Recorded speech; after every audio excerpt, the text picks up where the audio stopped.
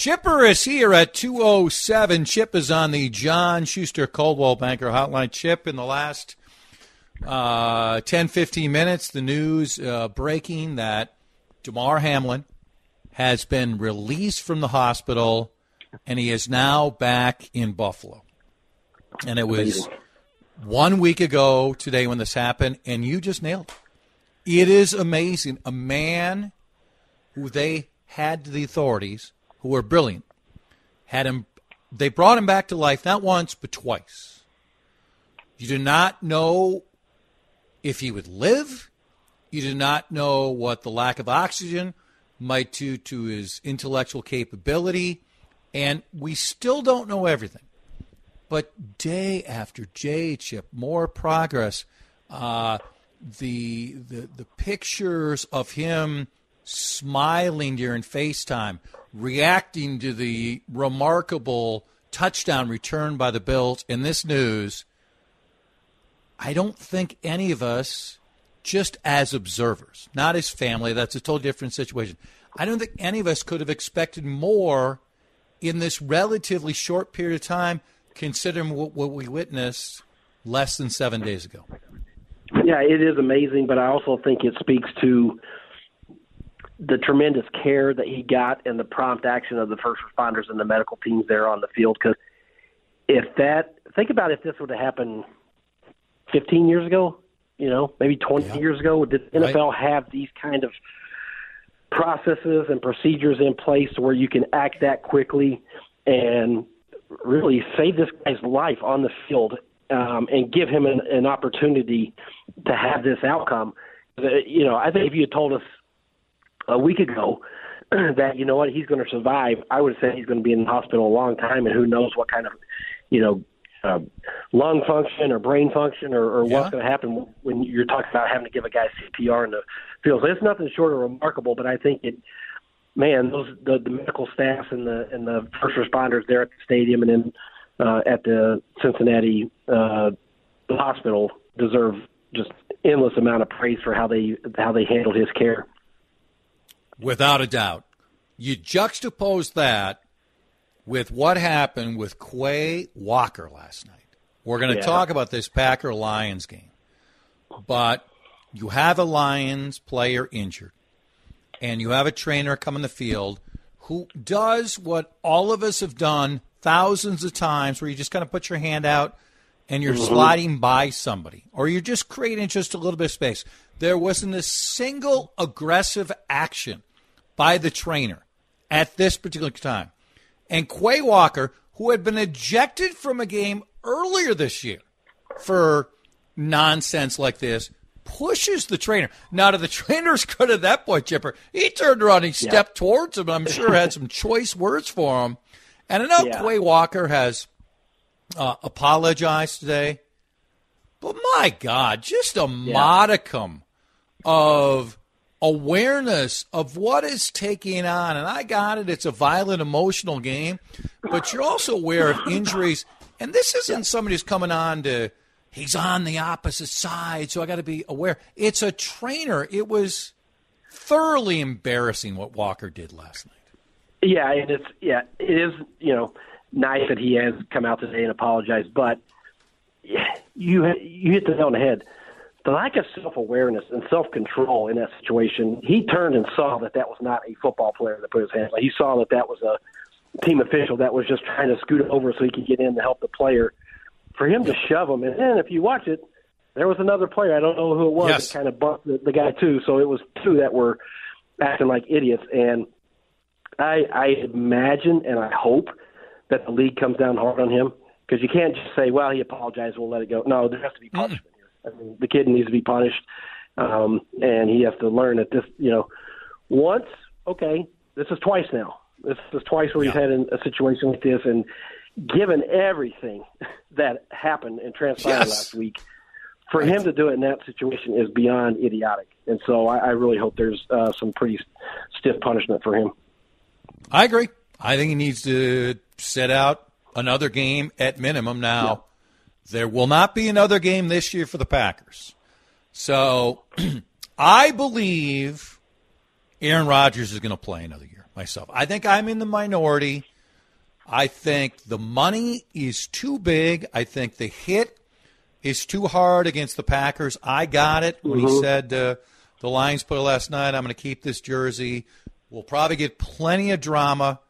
But if you told me right now, yes or no, is Rodgers playing in the NFL next year? I'm a yes. Where are you at? I would say yes. Probably the popular thing right now is to say, because of the emotion and how bad things look right now and just everything that transpired this year, you say, maybe he'll hang it up. But I agree. I don't think he's walking away from that kind of money. I don't think he'll walk away with that ending as bad as it was and throwing an interception and feeling like, he performed so poorly. I think he'll, once you get away and kind of let the emotion of it die down and reflect on it and reflect on how much money he still owed. Yes. I agree. I think he comes back. He's not this Aaron Rodgers that we have in our memories and the image of him. I mean, he's clearly lost some of that might have been because of the injury, and it'll be interesting to see kind of what more news comes out of that, the severity of the hand injury that he dealt with. But it's not like he's washed up, right, and embarrassing himself. And so I agree with you. I do believe he'll come back. 30 years of Favre and Rodgers and 2 Super Bowls, that is underachieving. Yes or no? Yeah, I agree. And the comeback is, they did win 2 Super Bowls, and that's great. And, sure. if you're at a franchise that hasn't, you can't say that. But right. It does feel like you've left something on the table, right? Oh, yeah. When you have back-to-back Hall of Fame quarterbacks, and that's all you have. And, that's part of the narrative with Rodgers, too, is like he's flopped. Yes, it is. He failed in the postseason, and that's got to be last part of his 3 narrative. games. Look at his NFC Championship record, and then how about just the last 3? He loses that championship game against the Bucs at home. He loses last year at home to San Francisco, and he loses this year at home to a Lions team that captivate us, but they were out of the playoffs. They're non-playoff team. They're non-playoff team too. Yes. But it's a failure, and he's really struggled in the postseason, and there's part of me that wonders if that won't be the motivation that burns for him to come back and maybe try to rewrite a little bit of that and finish it on a different note. But I watching that game last night, I like Dan Campbell. He is a hoot. It was fun. I give him credit for that team plays hard for him, Chad, no matter the circumstances, and it'll be interesting to see. And Royce tweeted this out last night. Will they be the fashionable pick to win the division next year? Yes, without a doubt they will be. How crazy does that sound? Like you're going to pick the Lions as the favorite to win the division. But you know what? You can make a case for it, that's for sure. Absolutely. And the quarterback now is playing pretty darn good when you thought he was just, when they were taking him just to get draft choices. But now he had a very good season. Let's pause the Chip, come back. We'll talk Vikings and Gopher men's basketball before this hour is done. Good guest on this large story about what happened to a Hamlin professor and the photo of Muhammad. An individual who's a part of this story is going to join us at 2:35 on CCO. Chip Scoggins with us on the John Schuster Coldwell Banker Hotline. Did you learn any new information about the Purple yesterday outside of the fact that Nick Mullins may eventually be a superstar quarterback? I got to see some players I hadn't really knew their names play in the second half. But, no, I mean, that was – I was talking to some writers earlier. That almost from the jump felt like a preseason game. Yes. Clearly the Bears were playing backups and just trying to, secure that number 1 pick and see some players. It worked. And so, crazy enough it worked thanks to Lovie Smith. But, no, I don't think we learned anything other than I knew it was right to get guys out there and protect them, and the Giants did the same thing. They basically rested all their starters at Philly, too. So you should have 2 relatively healthy teams, 2 teams that were, came down to a 61-yard field goal a couple weeks ago. So I think they're pretty evenly matched, and it's two first-time rookie head coaches. So it should be a pretty, I think, even matchup, and just see who executes better. I was making this point to Collar on Friday. I get, and I know you do too, how good Brian O'Neill is. And he has been out there constantly. And it's not easy to lose a Brian O'Neill. But every year at this point, Chip, great teams, and by the way, there are great teams who lose too many players and they don't go far in the playoffs. But it is incredibly rare at this point where if you're going to go far in the playoffs, you haven't lost a player or two. It just is a part of the sport is so brutal. So sure, he's missed, but don't act like you're the only team and you're without one of your key players. Well, no. I mean, you're never going to get to this point and have all 22 starters. I mean, just that doesn't work. And for the most part, the Vikings had dodged it early in the season. That was part of their charmed existence, that they didn't really have any major ones. And, we'll see if Bradbury gets back this week. But, yeah, it's like – and he is – I would say O'Neill's probably a top, 5, 7 player in your team, top 5. Yep, for sure. So it's not like it's nothing, but it also is like you're not dealing with 7 lost starters here. And so this is part of the deal, and this is where the depth issue has come into, to play, is like, do you have the quality backups? And that was something we've been talking about for 2 years, that if you get in this situation, is all not lost because you have developed and drafted and signed quality depth. And that's where I think people are still uneasy, because when you look at their offensive line right now, it's like, I mean, it's that to me is the biggest question mark going into this game. Is like, how can this offensive line hold up against, you're going to be facing some really good defensive fronts. And I just don't care how Pro Football Focus favorably graded your offensive line yesterday. The Bears, they were already in Cancun. Okay, they left. They were on their trip to warm weather. So they do get the Giants again, and this defense was dreadful. They were dreadful against the run and pass. Yeah. The reminder is that you're going up against just an average quarterback and a well below receiving crew. Now, I got it. They've given up yardage to a lot of people, but this isn't one of those passing teams where they just have elite players all over the place. They really don't have anybody who's elite passing, so they're going to give up some yardage. But there are a lot of worse. Lions are a worse matchup. The Packers maybe are a worse matchup when you think it gets the pass defense. This team shouldn't scare you at all in that area. No, I mean, obviously they want to run the ball with Saquon Barkley, and they want to win a certain way, but no, it's not like they have one area where they're so superior to what you have, No.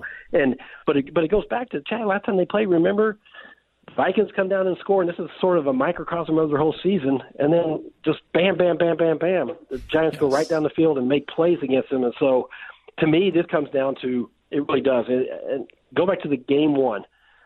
Danielle Hunter and Zadarius Smith dominated that game. They were the story of that game against the Packers, the way they pressured Rodgers. Can they have that type of performance where they absolutely control the line of scrimmage? And if they can, I think they're having a good chance to win. All right, you got about 2 minutes before you have to go.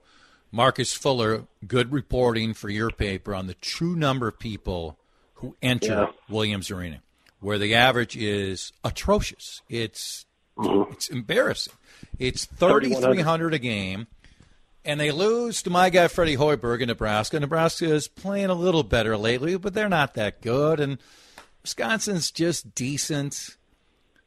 I mean, what needs to happen? Do they need to win for multiple years where they have 10,000 people there? By the way, that'd be well short of a sellout, but 3,300. Yeah. You have parties at your house with more than 3,300 people, Joe.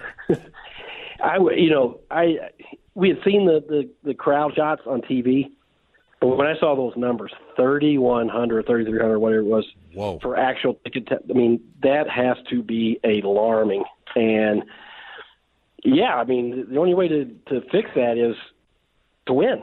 Because I got to imagine, Chad, you can get tickets pretty inexpensive there right now. Yes. They're probably giving them away, right? And Correct. people still are not going. And so the only way you're going to get people to go through the hassle that Williams Arena sometimes is, with parking and all that, is to win. And the only way you're going to win is they have to get better, more high-level talent through the portal, Yep. through drafting, or through recruiting. I think Ben has done that with some guys coming in, the Evans kid from California. But if he's going to hit the portal, you really need to be able to rely on those kids to play at a high level, and they just haven't been able to do that. And guard play. Their guard play is. It is. Wolf. That's it.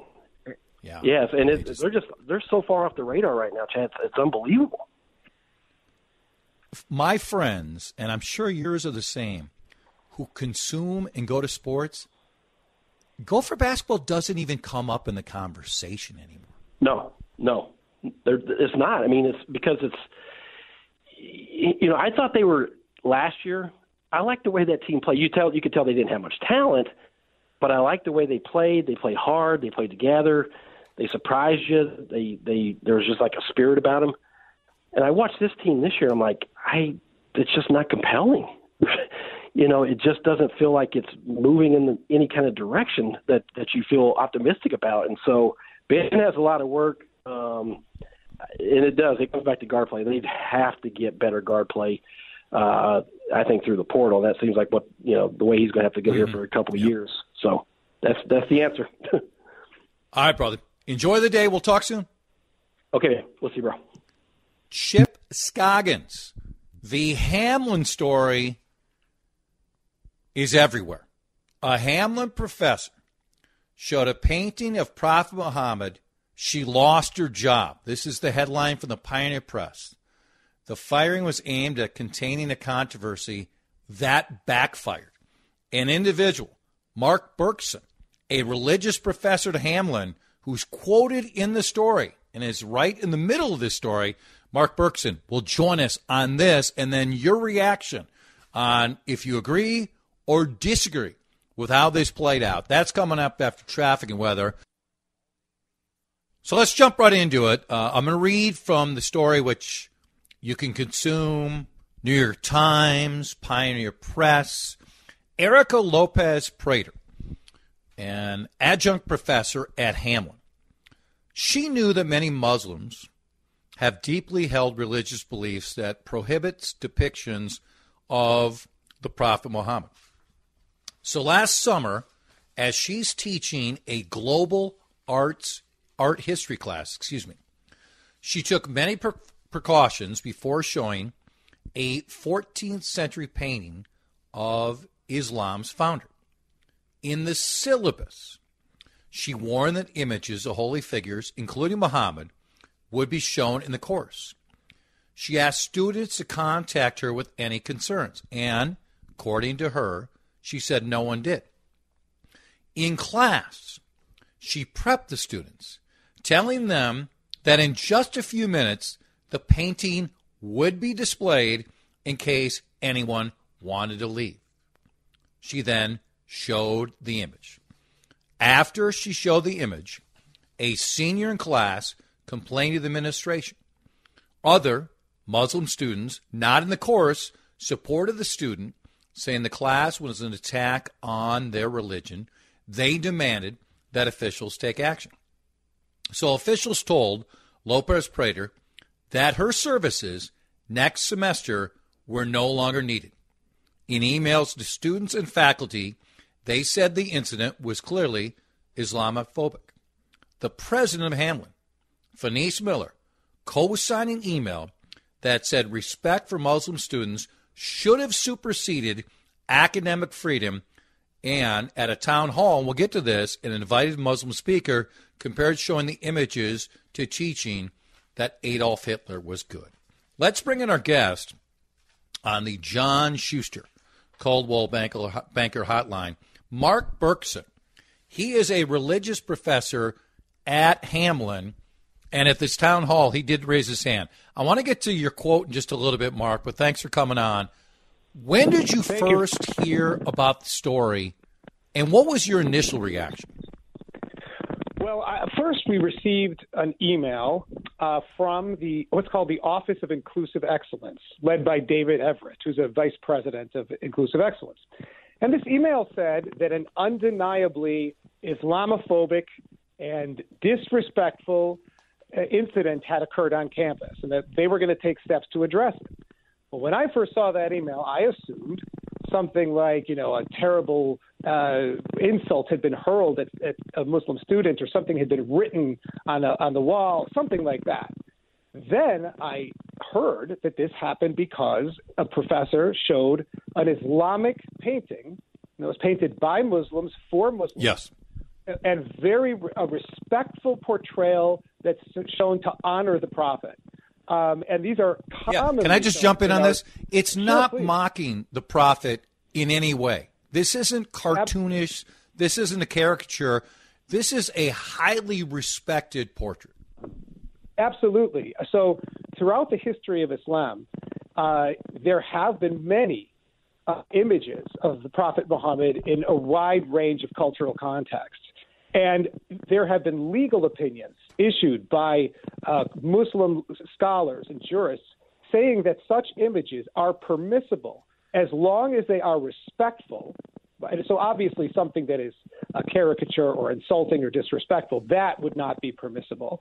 And if these images are not to be used for worship, right? That's really important, because one of the things Muhammad repeatedly said was that God alone is worthy of worship. He himself was not the object of worship, but he is an object of great honor and great respect and devotion.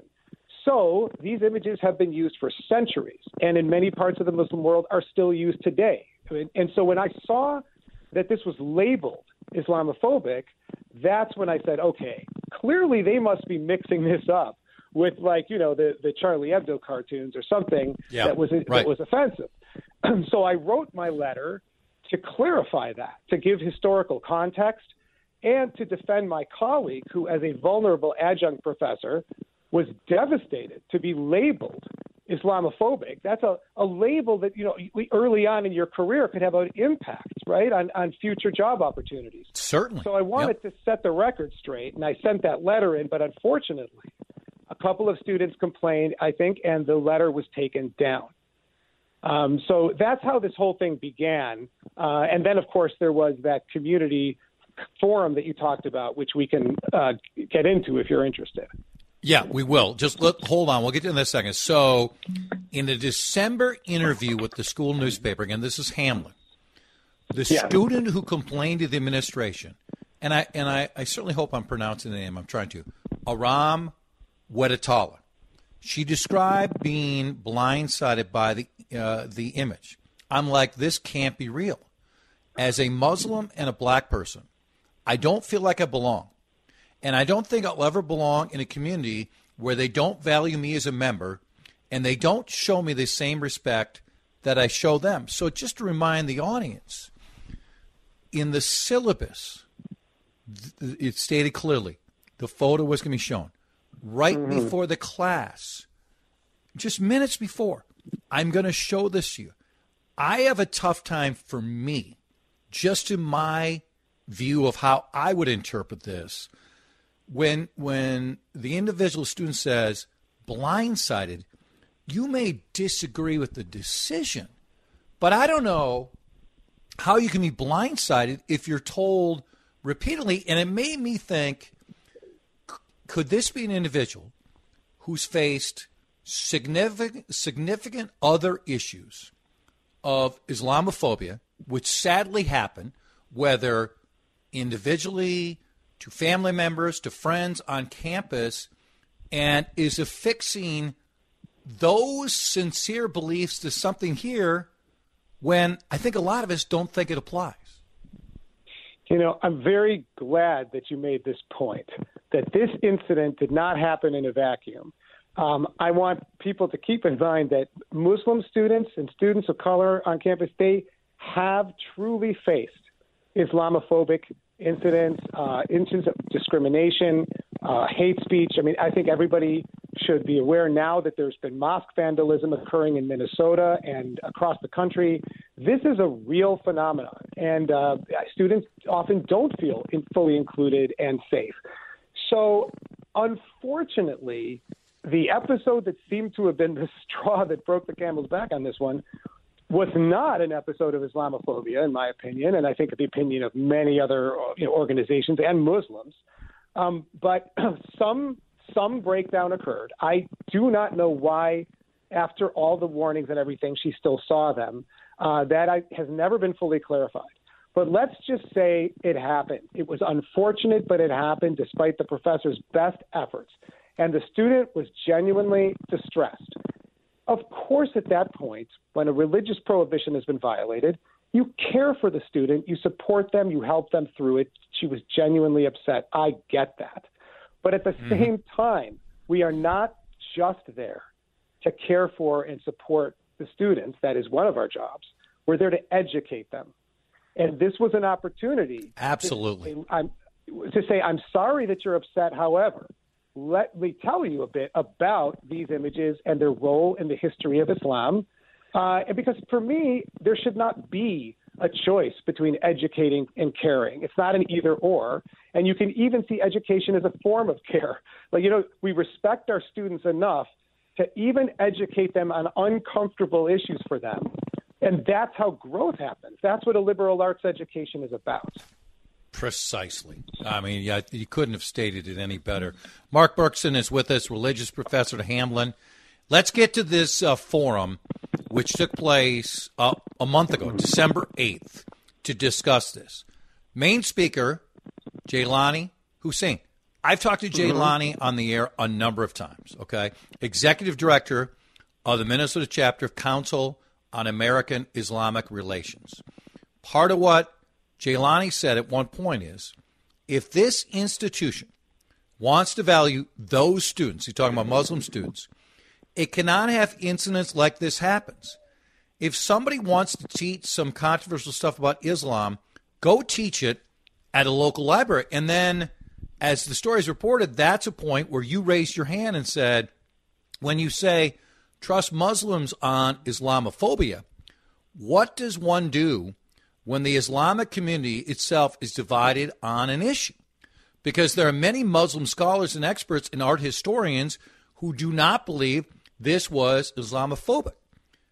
Jaylani Hussein then responded that there were marginal and extremist voices on any issue. In fact, he said, you can teach a whole class about why Hitler was good. I will call out anyone and all who try to make comparisons to Hitler. And again, I don't agree with this comparison. So what did you think about what Jaylani had to say and why you decided to offer up the words you did? Yeah, that was a very unfortunate and upsetting incident. I just wanted to, I have heard Jaylani Hussein speak in the past about Islamophobia. I think CARE does a lot of very important work. I do all. I'm with you. Yeah, they advocate for and support Muslims. The thing is, CARE's work, in my opinion, it is most effective when they are defending Muslims against harassment, discrimination, and attacks, and not making theological pronouncements that establish some kind of Islamic orthodoxy and imposing that on everyone. Because the problem is, the moment you say that, you actually exclude all the Muslims with a different viewpoint. Here he is saying that, oh, yes, this is horrible. It's like the awful things he said about Hitler, and he said other awful things too. Very inflammatory, completely unnecessary, and not to the point. So could you add a little bit more to that? What he said? Well, this is something he said. It was awful, but he said that it was like equivalent to showing pedophilia art. I mean, he just was trying to say that how awful and blasphemous he felt it was to show any image of Muhammad at all. And I say to myself, look, if that's your opinion, okay, I get it. Don't look at the images yourself and don't make them. And I respect that. That's fine. But, you cannot impose your prohibition on everyone else, including all other Muslims, many of whom disagree with you, but then everyone, even who's non-Muslim. Because I went up to him, actually, and I wanted to clarify to make sure I understood. I said, so the problem isn't that a Muslim student saw the image and was upset. That was not the whole problem. The problem is you're saying that the image was shown at all in any classroom, even if there are no students who object, even if there are no Muslims in the room, that you're saying these images can never be seen. And that would lead to the erasure of an entire genre of Islamic art, including things that are masterpieces hanging in museums around the world. So that was so disturbing to me. So, yes, but the initial impulse when I raised my hand was simply to say, listen, you at CARE do wonderful work on Islamophobia, and you in your presentation mentioned hate speech and mosque vandalism and violence. But how can you think that what a professor is doing in a classroom, teaching an Islamic masterpiece painted by Muslims for other Muslims, after having given multiple warnings allowing students to opt out, how can you think that's equivalent to all of those terrible Islamophobic incidents? I don't think it's close. Yeah, I agree. He basically said, well, I read your editorial and we don't need another one of your editorials here. It was very dismissive. And then I asked that follow-up statement about, I asked, what do you do when the Muslim community is divided? You're privileging certain voices over others. That's when he kind of went off on that very intense and inflammatory series of statements. And in addition to that, David Everett, the vice president of Inclusive Excellence, walked over to my seat from where he was at the front of the room, and he put his hands on my shoulder and leaned down and told me to stop asking questions, that this is not the place for this. Yeah, and I thought, well, why wouldn't it be the place for this? Well, it seemed precisely the place for it was billed as a community conversation on Islamophobia. So I assumed that was what we were going to do, was to talk about, was this really Islamophobia? But no, I think in their minds what this was supposed to be, I didn't realize it. This was supposed to be, let's all come together and support the students, because after the speaker, there was a student panel in which the students talked about these terrible incidents that had happened to them, examples of hate speech and harassment, and it was very emotional. And of course, and like we both said, all legit, and no one is trying to downplay those in any way. Absolutely. So they felt, I guess, that by asking this question somehow, just by merely raising this issue and disagreeing, that it was harmful to the students, that anything short of just supporting them, saying, I'm so sorry, this is terrible, that anything short of that. But, in the entire conversation about harm, and I do care when any student experiences suffering or distress, but we were neglecting the fact that our colleague, a vulnerable adjunct professor, has experienced demonstrable harm by having a class taken away, having this label put upon them. And now, of course, she's just worried about her future. So that really drove me to want to bring, that side of the conversation into the room. But Mark, yeah. I'm glad you did. I wish I could go longer because it's such an interesting topic, but I've got a break coming up. Thank you so much for coming on. We will definitely reach out to you again, and we'll see if the story takes another twist or turn. So, again, thanks for your time. Thanks for having me. I appreciate it. Mark Berkson, religion professor at Hamline, about the Hamline professor, adjunct professor fired, the reason why, the notification on the syllabus, the telling right before of the photo of Prophet Muhammad, and even with those warnings, still not brought back. Plenty of text on this. We're going to wrap up the show when we come back. Jason, I'm sure he'll get to this before the day is done. He's going to take you home 3 to 6. All right, because the Hamline topic required a lengthy conversation, we have a very short segment here. It's certainly one that is interesting, and I am fully confident we are not done with that story. We're done for the day. Adam and Ask Adam Anything, and Jamie at 1:35. Adam at 12:35 tomorrow. Time for us to go. Any window questions, one way to go. Infinity from Marvin Windows. Have a nice afternoon, everybody.